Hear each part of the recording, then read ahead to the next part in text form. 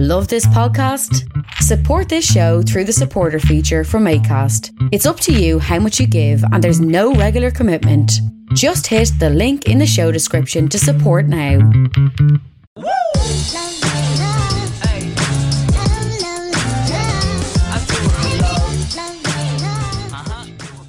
You're very welcome to another episode of the Scaling Your Business podcast. For this episode, delighted to be joined by Leonard Donnelly, the CEO of Waylay.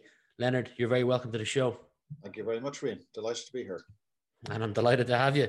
Leonard, typical fashion of the show is we start with early influences, 5-6 minutes getting to know you, maybe a little less, and then we go into all the good stuff. So no different with you. I know you went and studied at both DIT at Trinity and Trinity, numerous degrees. I couldn't find out exactly where you grew up. So can you put me out of my misery? And then I have a couple of questions based on that.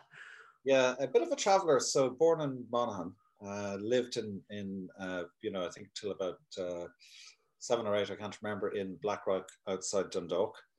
And then moved to Greystones in County Wicklow.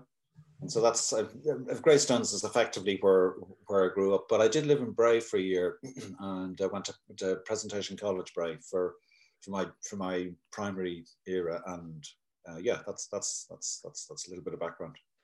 So out of all that travel, other than packing up boxes, have you got any favorite standout memories, maybe hobbies that you enjoyed while growing up? Yeah, no, I was a prolific golfer. I would like to think I was very good. My mother, who's 87, is still winning golf competitions. So that gives a sense of her gifts, maybe not mine. So I did an awful lot of sailing, and naturally in Greystones, we had a club there all the time, so sailed an awful lot. In fact, won a few national races, this is going way back, a long time ago. And other hobbies, I'm actually, when I was young, I was kind of a bit of a strange individual in that I collected antique bottles.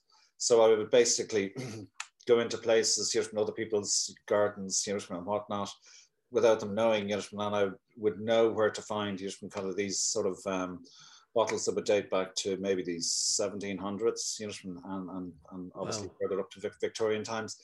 And so that actually became that was my kind of first entree into trading, because I began to realize that there was an interest in these bottles commercially, and it also was quite catalytic in as much as my friends saw that I was earning money, by selling these in markets. And, they would be quite enthusiastically now going bottle digging and earning a few quid as well. So that was probably my first hobby that became a sort of a business interest.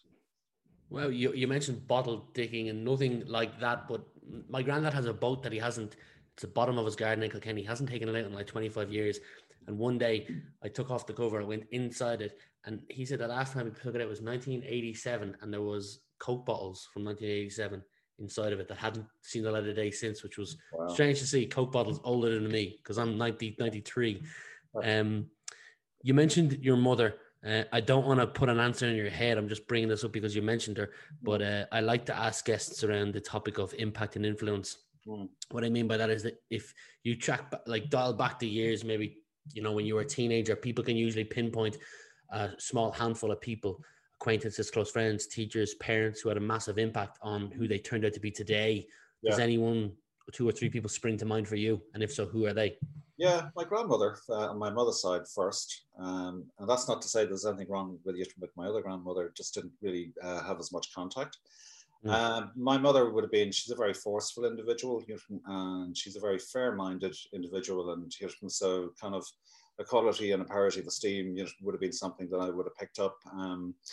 My father's a very, he's long past, but I guess he, not only a very creative person, but also a very numerate person. So therefore, I must have carried something through from my father, and quite an astute individual, as well. So I guess those 3 people come to mind.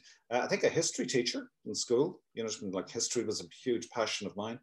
And I think, I think I learned from, being, incredibly motivated around a subject that I had a deep interest in, then I began to understand the value of teaching and what the difference was between good and bad teaching. And then I'd like to think in the way that I communicate with people, that I'd like to think I'm an engaging person, that it's interesting to, the way that I kind of build a relationship with another human being, the way that I can make whatever we're talking about kind of topical, relevant, using good metaphors, to kind of explain complex things. So, but I think that I can channel all that back to maybe this very interesting history teacher. Wow. Well, shout out to your history teacher, your grandmother, both your parents, and also your son Adam, or Callum, sorry, yes. as well. Yeah. I'd like to rewind. Go on. And my other sons, Eric and yeah. So I just referenced Callum because he was one of the guys that got this conversation flowing, but I'm not going to diss any of your other sons or daughters either. I'd like to rewind the clock to 1992 from your time at Force Systems. You spent 7 years there. If you see my eyes moving to the right, I'm reading some of the screen. During your time there, the company grew rapidly. The company was awarded the 1998 Irish Software Industry Award, and you held a number of, let's say, key positions. Mm-hmm.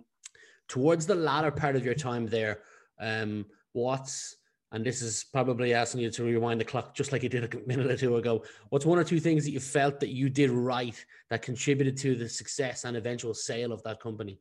Okay. Well, the company name was actually Euristics, and Euristics was acquired by Force Systems. So it was a little bit of context. When I was doing my Trinity Management Science degree, we had a final year dissertation, which is probably the most important thing in that study. And I got a first class honors, which was great. Congrats. And I kind of often wondered why, because everybody has a value when they produce new research.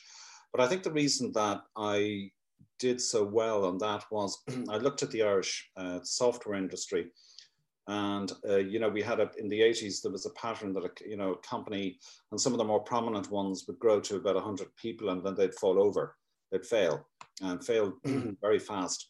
So I came up with the theory that the personality of the CEO will fundamentally, if you can actually understand them and even psychometrically understand the human being that is running a knowledge-intensive company, that you can understand the way that they're going to behave, and you can actually predict whether they're going to structure the company proactively in an aggressive way. And you can trace these things back to the nature of the person. So I did that study and I came up with a predictive model for business failure success, or somewhere in the middle. And it was very, very accurate. And so the three things that were going to be winners based on the personality of the CEO transpired to be. They're all thought very, very well. The failures were very easy to predict. There's some spectacular ones, enormous amounts of money, even for the 1980s. And then there were lots of them in the middle. So that was my grounding, to get interested in the software industry. So one of the personalities that I met in that, I think I interviewed 24 CEOs over about a 6.5 hour period, all recorded on old, old tape machines and whatnot. He was a very interesting character, was CEO of a company that should have been incredibly successful. And the one thing you learn actually very early on, when you look a little bit beyond that, is that the company governance, from the role of founders and chairs and personalities in companies can either make a company functioning or dysfunctioning. And so I think he experienced a dysfunctioning reality. So he had started a small consulting company in the area of telecoms, because that was the background of the two founders. And I just by happenstance took an interest in the company and was curious to see, did they want to be a software development company? Did they want to be a product development company? And so had that engagement. I think I did 5 interviews for the job. And the reason actually, I think, had more to do with the fact that they had no money. and he couldn't afford the salary. But the long and the short of it is, it was good actually, because I kind of pre-baked. It was a very, very small consulting thing. So I kind of pre-baked what it is I was going to do. It's been very, very thoroughly. So one key decision we made, and maybe, being young and being a student in the States, I kind of looked at Europe and I said, oh my God, it's a kill zone for us. It will never really be a successful software company selling to Europe at the time, because in telecoms, deregulation hadn't occurred. You had big public monolithic, entities. So Telecom Éireann would be in BT, or France Telecom, etc., etc. So what we did was, and what I did is basically got on the plane on my own initially, with a little bit of support from the CTO and maybe an engineer or two, but pretty quickly we started winning accounts based on the premise that the big telecom companies had been broken up in the States. That kind of ushered in the age of the internet. It ushered in an awful lot of innovation. So you had this miraculous kind of explosion of new companies that were building, telecommunication networks in a new way. And then from a software perspective, they had big gaps, both in signaling systems, particularly when they were looking at Europe. And then also they had never even thought, okay, we've built all these sophisticated pieces of equipment. How do we actually manage them? So, cut a long story short, we did incredibly well picking up those deals very, very fast. I remember coming home once with a PO for $1.5 million. There was kind of just astonishment, and this is in the early days of the company. And then deals started coming sort of hot and fast after that. We were operating in a farm above a pharmacy in Stillorgan, we eventually kind of exhausted that building, and then we moved to bought a building in Dunleary, and then all of a sudden, before we knew it, we had become, in Irish terms, a very big company, and we'd really done incredibly well, not only just in North America. We were now acquiring customers kind of in Europe and in other parts of the world. But at that point, I think that our timing was good. We had great strategic interest in the company, and so it was either going to be Four Systems, the company that bought us, or it was going to be Telabs or Marconi or a few other people. And I knew that anyway, because I'm kind of incredibly close to the customers, particularly on the product side, which was Raceman. And we knew that it had high value in the way that the telecoms market was beginning to kind of bubble, if you like. And naturally, it actually happened. Wow. You mentioned your dissertation at the very start when you started talking there, and how you had talked about when companies reach the cap of about 100 people, something just seems to go wrong.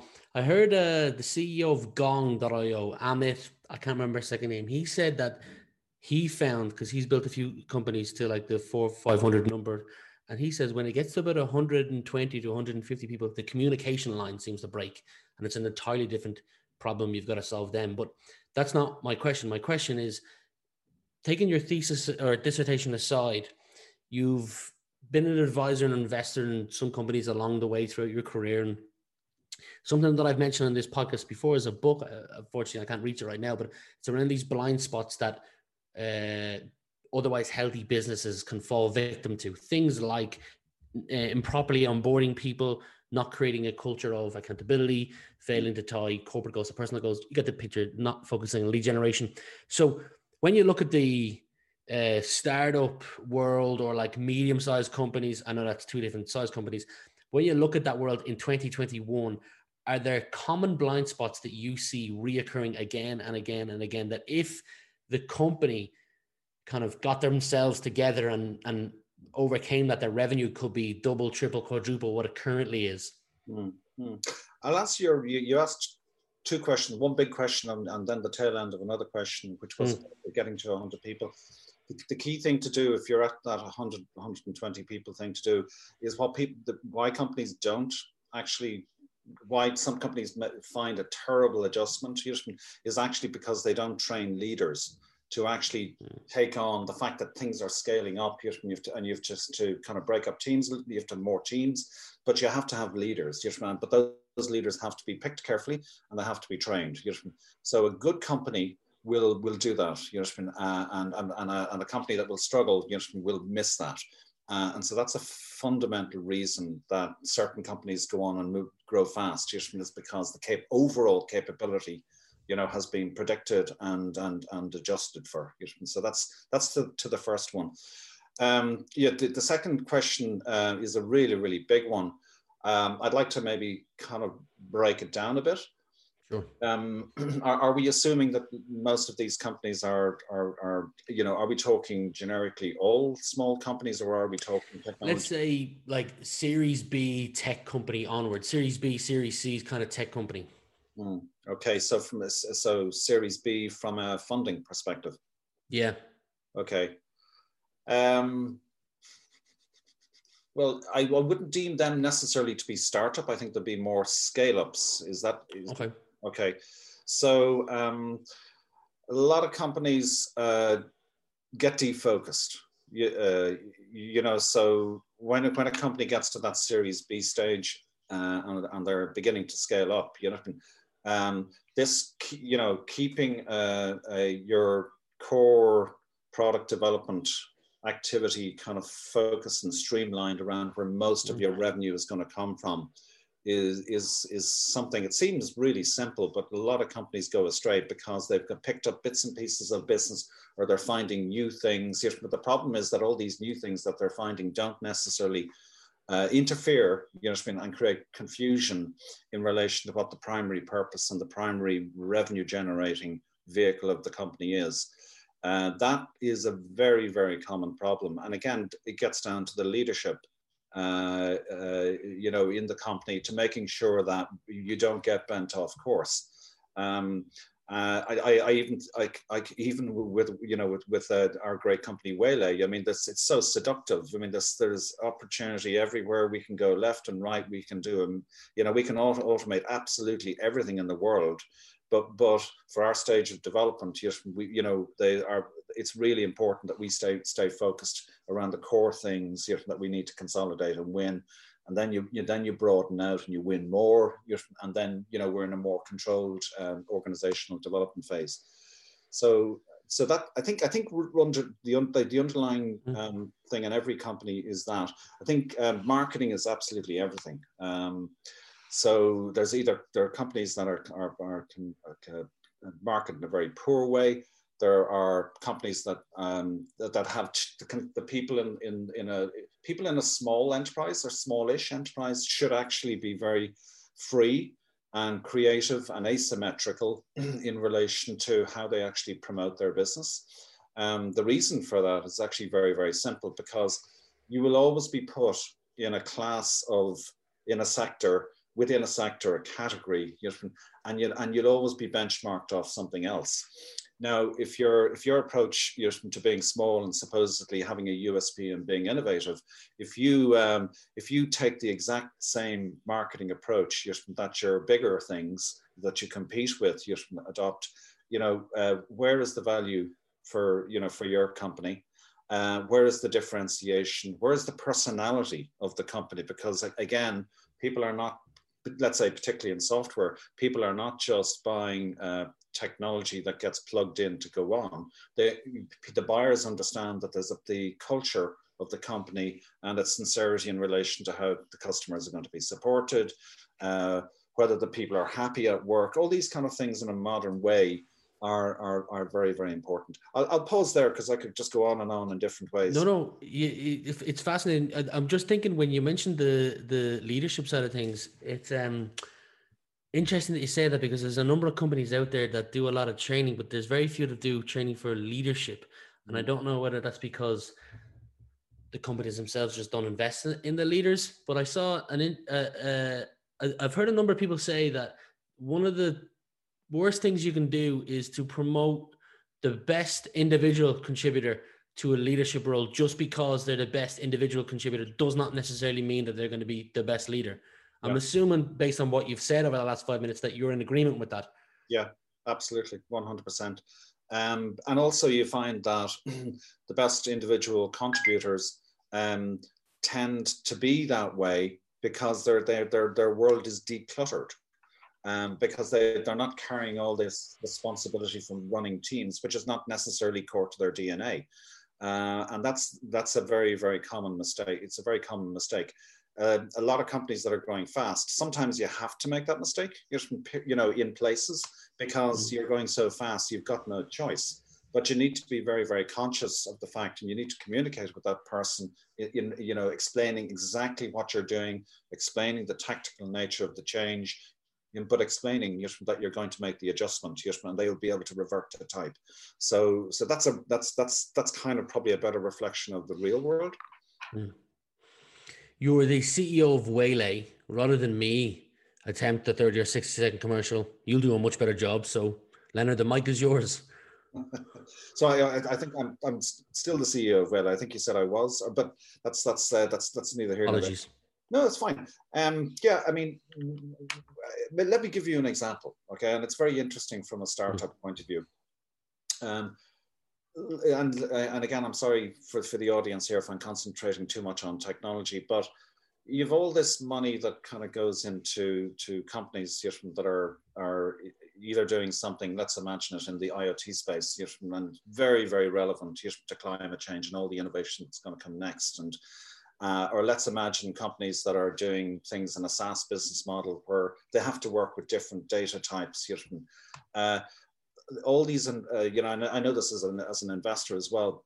Founders of companies like this tend to constantly keep building software in the middle of their enterprise that they should never write in the first place. So they're not concentrating on where they add value. So what's innovative about Waylay as a company is we automate the different, you could call it the operations technology world with the IT world, or the AI world with the operations technology world, or the data world, data to data world. We've got different systems. And what we've done is built what probably is definitely the most sophisticated automation engine on the planet. And what we do for small companies, we have an accelerate program. We just say, guys, even my son would agree with me on this one. Looking back in his own first startup, don't invent software that you can buy a much more sophisticated solution which just slips into your world. You don't have to change anything. And you get the opportunity to add value, particularly around, let's say, on water leak. So if you had an IoT use case, where you built a very interesting flow meter or water leakage kind of detection system, focus all the effort on the customer side, the AI, the algorithms that you need to build, rather than doing the automation, which is at the Ferrari end. Because you have to build a Ferrari engine to do anything at scale. So at the upper end of what we do, I mean, we have huge customers. The biggest oil and gas energy company in the world is one of our customers. So they would have thousands of different products and systems in the field. And in that scenario, they would be a company that, a little bit like a startup, they tried to build all this kind of very clever automation software themselves. Then they kind of gave up on that, and then went to Azure and AWS and even Alibaba in China and said, can you guys figure out how to do this thing in the middle? And they all failed. We're a company that has been very astute in that we've understood how you need to build that automation engine to make everything work, because what you're doing is you're automating millions and millions of assets in the field in real time. Everything is done on a time series database basis. So that, to do that, it actually means you are building a Ferrari engine. And so therefore, if you're in the oil and gas industry, why are you building engines? It's a bit like Boeing. Boeing doesn't build engines. It goes to Pratt & Whitney and Rolls-Royce. So so in the automation industry, we're the Rolls-Royce or the Ferrari. approach. We've slimmed our product down for the small startup-y scenarios, and then we also, for huge scale companies, we do that as well. We've just landed a massive US industrial, I can only class them as an industrial company. But again, the same principles apply, the same experience of that other customer in the oil and gas industry where they've tried to do it all themselves. They just get to a point of total exhaustion because it's really tough. And we've been at it a long time. So company's still small, but it's kind of prospects for growth are pretty spectacular. I'll leave links to the company website down below, whether you're listening or watching this, and also to your LinkedIn account as well. And I'll mention that again before we wrap up. But a couple more questions before we do wrap up.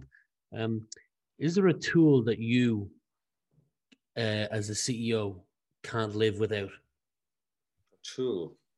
Mm-hmm. I'm pondering on this because I use so many different tools. I'm just trying to think of the one that I'm... CRM tool, maybe Slack as a communication to communicate with your team, Zoom for meetings. That's just a kind of a basic level version. Yeah. Probably Zoom. I mean, I use everything. I mean, I don't just use Zoom. I use Microsoft Teams. I use Google Meet. You name it, Zoom included. Realistically, I think that we'll never go back to the way that we have been. Even though I'm kind of back traveling to Ghent and things like that. I think when I look at the amount of travel that I've done in my life, I think that for example, in 2018, I did 20 trips to San Francisco, and then trips to China on top of that, and then a few local trips in Europe. So that's just insane. You know what I mean? Mm-hmm. So that is never going to be repeated. It's not necessary. So therefore, this form of communication has worked brilliantly through the pandemic. The other thing that I think is important as well, and it goes back to a little bit of moral responsibility in relation to your carbon footprint, is building dependable teams in the regions. So, for example, we've hired really experienced people in the US, and so therefore, I want to build dependable teams. We don't have to have our co-founder and CTO constantly on a flight to Japan or Europe or China, and the same for me. So what I want to build is dependability into the organization. So therefore, every single thing that we do as a company is actually has been transformed. Well, it always was. It was always using Skype, but I think just in an orchestrated way, I think that's important. Fundraising with investors, it's been the best thing ever. Because I think I'm talking about 150 VCs around the world at the moment. And if you were to do that on the basis of doing it the traditional way, which is and kind of constantly kind of traveling, meeting people, you wouldn't be able to cover that amount of interesting people to kind of see, can you build a relationship with? Mm. So that's a big gain. The secondary one would be Slack. I think it's an incredibly useful tool. It's just on that borderline as well from not being too invasive. So I for example, I dislike using things like, I use things like WhatsApp, but more in a family private context. Gotcha. I dislike the idea that I would open up that world into commercial life. But I find Slack, it doesn't really matter whether it's internal or with external customers and partners and investors. I find that great. Two more questions for you. Second last one is, have you, and this is putting you on the spot here, have you got a personal definition of what success means to you?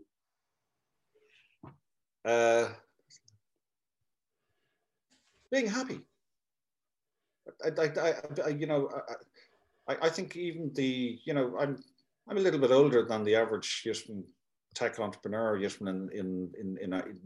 today's world, but I don't know. I think that being happy thing is a passion, and so therefore I only would do this job in Waylay because I actually love and believe what we're doing. And that sounds a little bit cliched, but it's actually true, because I find what we're doing fascinating.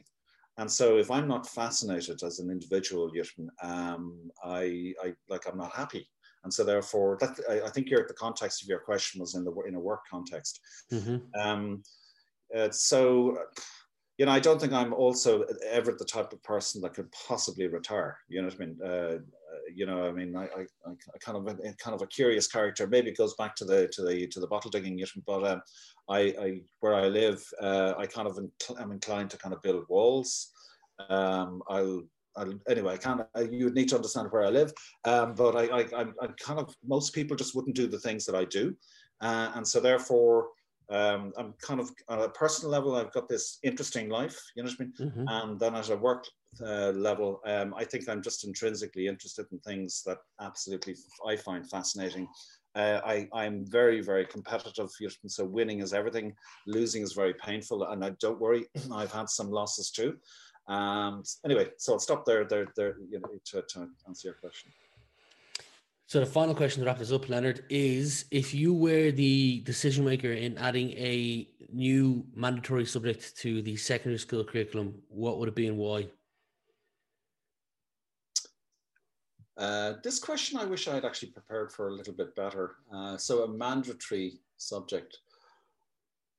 Well, I mean, I think the obvious one is, you know, computer science, but I think I would say it the wrong way. Look, everything that we do is low and no code based, okay? So I think so many people in the educational system have been disenfranchised, you know, that they have to have great math skills, to actually find a route to doing something in computer science. Everything about Waylay as a company, which I'm very proud of, is the exact opposite. We're not debunking science, but we're democratizing, the whole problem domain of actually building applications. So what we do is, to give you an analogy, my mother, as I mentioned earlier, is 87. She can, with Waylay, design, build, operate, and maintain a nuclear power plant, technically, based on the tools that we give people. So imagine this: with us, you take delivery of a Ferrari engine. You drop it into your domain, and you've only got 5% of the work to actually complete something. So if you take some of the really sophisticated oil and gas installations I talked about, if they write 200 lines of code with our solution, that's really, really unusual. So, you know, you're talking about, you know, systems that traditionally you might have had millions of lines of code. That era is gone, but it's just simple, right? It's a drag and drop world. Okay, so what's important about that? And maybe creativity is the other thing that should be made mandatory in the education system. It's not encouraged. But now, because the world is these low and no code drag and drop tools, okay, what you're looking for is the curious human being, and actually how they think about problem solving, and actually how they can take their domain knowledge that has been either relevant as a teenager because they've become fixated on something, and then give them the tools to actually go build something. Or you could have somebody who's 30, 40 years, has built up deep knowledge on something. It could be a CNC milling machine or something like that. And what you're doing is you're now changing the world because you're allowing these people to actually build things based on what they know. That's massive in terms of change. So I'm not saying computer science, I would say take a leapfrog. And we're doing this with universities and some of the schools in Europe, where we're actually they're actually putting on their curriculum low and no code software building projects, where the kids don't actually have to have a high IQ for maths, but what they do have to have is curiosity, imagination, and creativity. That's an interesting answer. Leonard, we're going to leave it there. Appreciate your time today. It's been fascinating spending the last 30 minutes with you. As mentioned before, I'll leave links to company website and your LinkedIn page below where people are listening or watching to this. But for today, thanks again for being my guest, Leonard. No problem. Real pleasure, Ian. Take care. If young Metro don't trust you, I'm gonna shoot you. Beautiful morning, you're the sun of my morning.